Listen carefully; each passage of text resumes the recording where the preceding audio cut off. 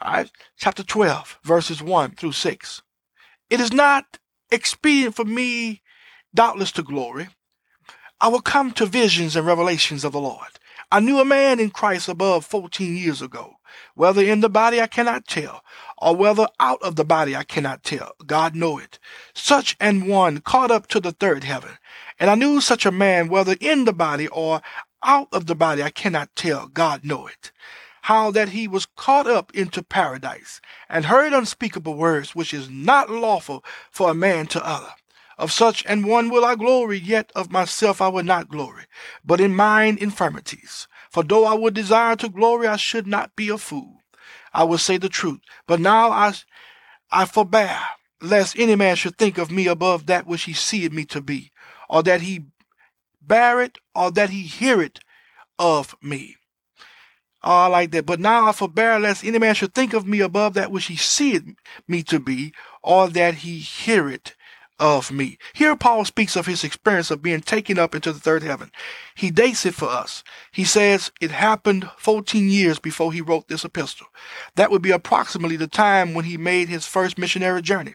It was an incredible experience. He heard unspeakable words, which was not lawful for a man to utter. And all of this was to the glory and honor of God. Paul refused to glory in self because of this experience. Verses 7 through 9. Unless I should be exalted above measure through the abundance of the revelations, that was given to me a thorn in the flesh, the messenger of Satan to buffet me, lest I should be exalted above measure. For this thing I besought the Lord thrice, that it might depart from me. And he said unto me, My grace is sufficient for thee, for my strength is made perfect in weakness. Most gladly therefore will I rather glory in my infirmities, that the power of Christ may rest upon me. The thorn in Paul's flesh was a physical ailment, such as, I believe it was his poor vision. When you study the book of Galatians, you will find that he mentions that he had to write in large letters, which indicates he did not see well. Paul asked the Lord 3 times to remove it, and the Lord refused. God tells Paul, my grace is sufficient for you. In other words, I will not remove the thorn in your flesh, but I will give you the grace to bear it. All right, let's look at verses 10 through 12. Therefore, I take pleasure in infirmities, in reproaches, in necessities, in persecutions, in distresses for Christ's sake. For when I am weak, then am I strong. I am become a fool in glorying. Ye have compelled me, for I ought to have been commended of you. For in nothing am I behind the very chief of apostles, though I be nothing.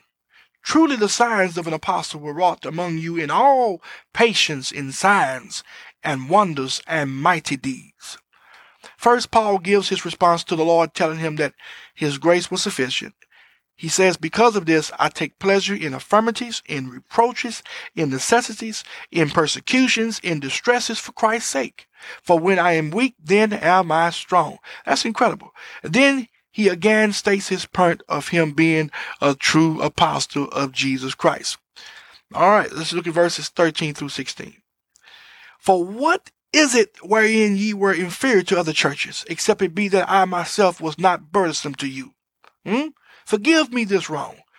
Behold, the third time I am ready to come to you, and I will not be burdensome to you, for I seek not yours, but you. For the children ought not to lay up for the parents, but the parents for the children.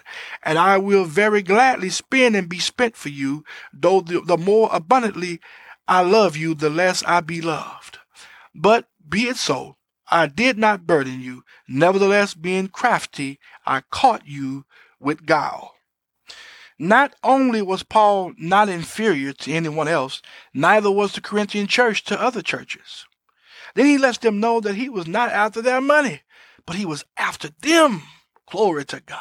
His only desire when he went to Corinth was to win them to Christ. And his only desire after that was that they would grow to the mature state in Christ. My God, look at the heart of this man of God. It wasn't about the money. It was about the mission that God had purposed for his life. He loved God. He loved God's word, and he loved God's people. Glory to God. Look at verses 17 and 18. Did I make a gain of you by any of them whom I sent unto you? I desired Titus, and with him I sent a brother. Did Titus make a gain of you? Walk we not in the same spirit? Walk we not in the same steps? Again, Paul stresses the fact that he was never and never would be after their money. Neither was Titus. Titus was not after their money. They walked in the same spirit, and they walked in the same steps. They was of one accord. They had the same heart, a heart that was after God. Oh, hallelujah. My God, my God. Look at verses 19 through 21. Again, think ye that we excuse ourselves unto you? We speak before God in Christ, but we do all things, dearly beloved, for your edifying.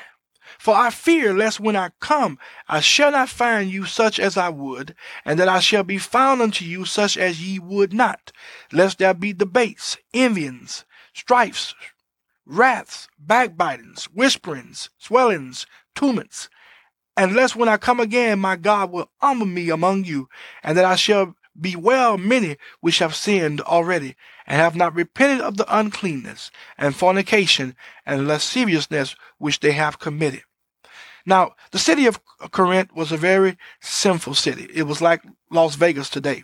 It was a place where people went to sin. And unfortunately, some of the believers had committed fornication and had not repented. His desire was for them to clean things up before his return to them.